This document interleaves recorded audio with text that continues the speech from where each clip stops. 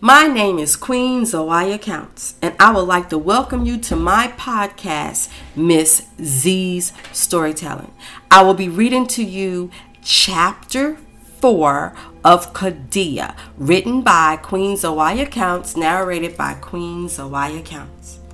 Qadiyah Chapter 4, Kente. Kente began opening her eyes slowly.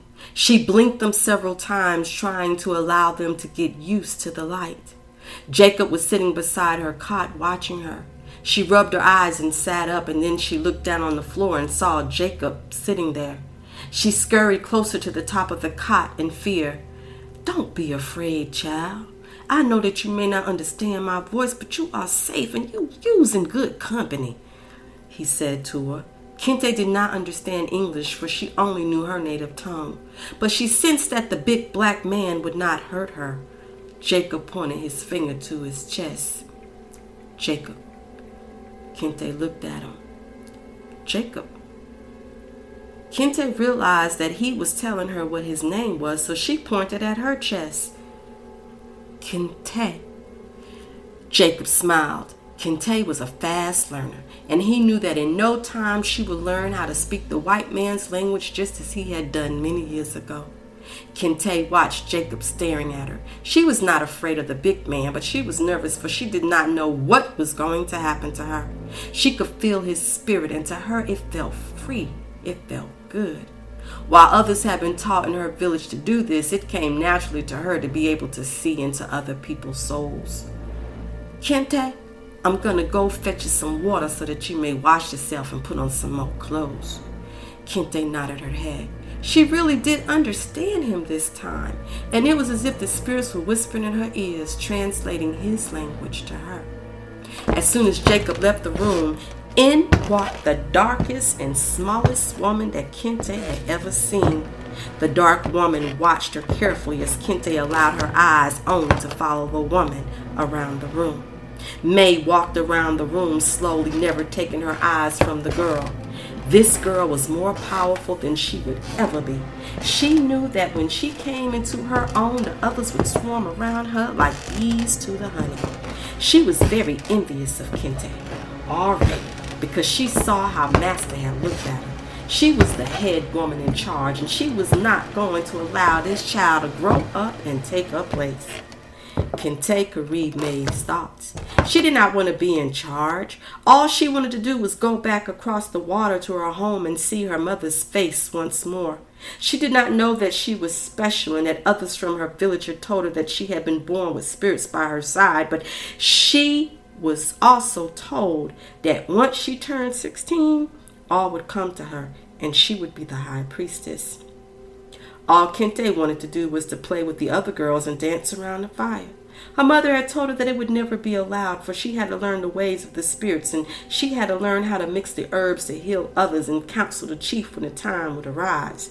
Kente was an obedient daughter, so she listened carefully to her mother as she learned the ways of the herbs and how to speak with the spirits. They were her friends, yet they had failed her and allowed her to be taken from her village and brought to this place that she nor her forefathers had ever known. What was the use of all that training? May watched Kente watching her and walked over to the cot and sat down beside her. "You just a child, but soon you're going to be a grown woman." Kente stared at her. "You will never be me. I don't care about your magic waiting to come out. You will never be me." Kente stared at her. "You keep looking at me like you ain't got no respect for me, child. But you gonna." Kente stared at her, still showing no fear. May grabbed her by the face and pulled her face into hers and gazed in her eyes, trying to spell her. But Kente's eyes turned black like two deep ebony coals, and May was pushed back against the wall. The whole room shook. May stared in fright as Kente's face changed. Kente's eyes rolled to the back of her head as May saw her become possessed.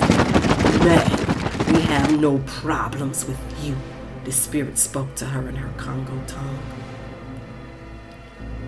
"There is no need for you to be jealous of her.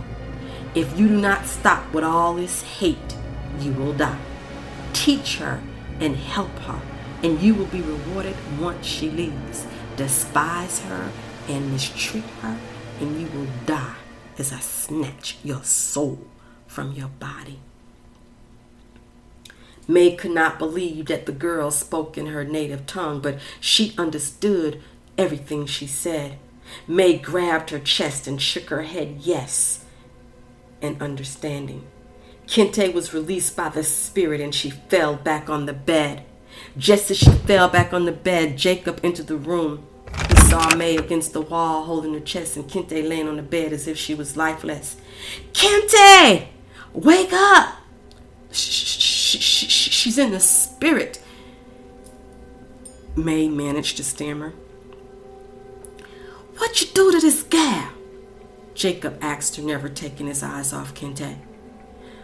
I was trying to speak to her. Jacob shook his head in distrust at May. I don't believe you. May knew that Jacob had caught her in a lie. She was scared and she knew that the spirit that possessed Kente meant what she said. Jealousy is an emotion that will eat you up until it killed you. And she was frightened for now, but she was still not going to allow Kente to get the best of her. May, we must help this gal. She from far from home and she needs someone in her life that she can count on. We got to band together so that we can free ourselves and get off this here plantation. Maybe not so much as now, but we got so much freedom, but he allows us to worship our spirits, but we got to be free. May knew that Jacob was right. I agree. Jacob looked at Kente laying there. He had brought her some water with lemongrass weed in it to drink. He placed the tin cup beside the small bed and rubbed her face. I'm gonna leave you be. He glanced at May. Let her rest. May followed Jacob out of the room, but she never took her eyes off of Kente. This was far from over. Kente opened her eyes as soon as she heard the door close behind them. Whatever had possessed her had given her strength, and she was not scared anymore. It left her with a gift to be able to speak and understand their tongue. The spirit that was inside of her told her she had been female, and she had made her stronger. In a matter of minutes, Kente had matured and she had read May's mind. May was going to be trouble, but the spirit had told her that she would protect her. Kente picked up the small tin cup that Jacob had left for her and took a sip. It was bittersweet to her taste, but it was soothing. She took off her clothes and poured the lemon water over her body.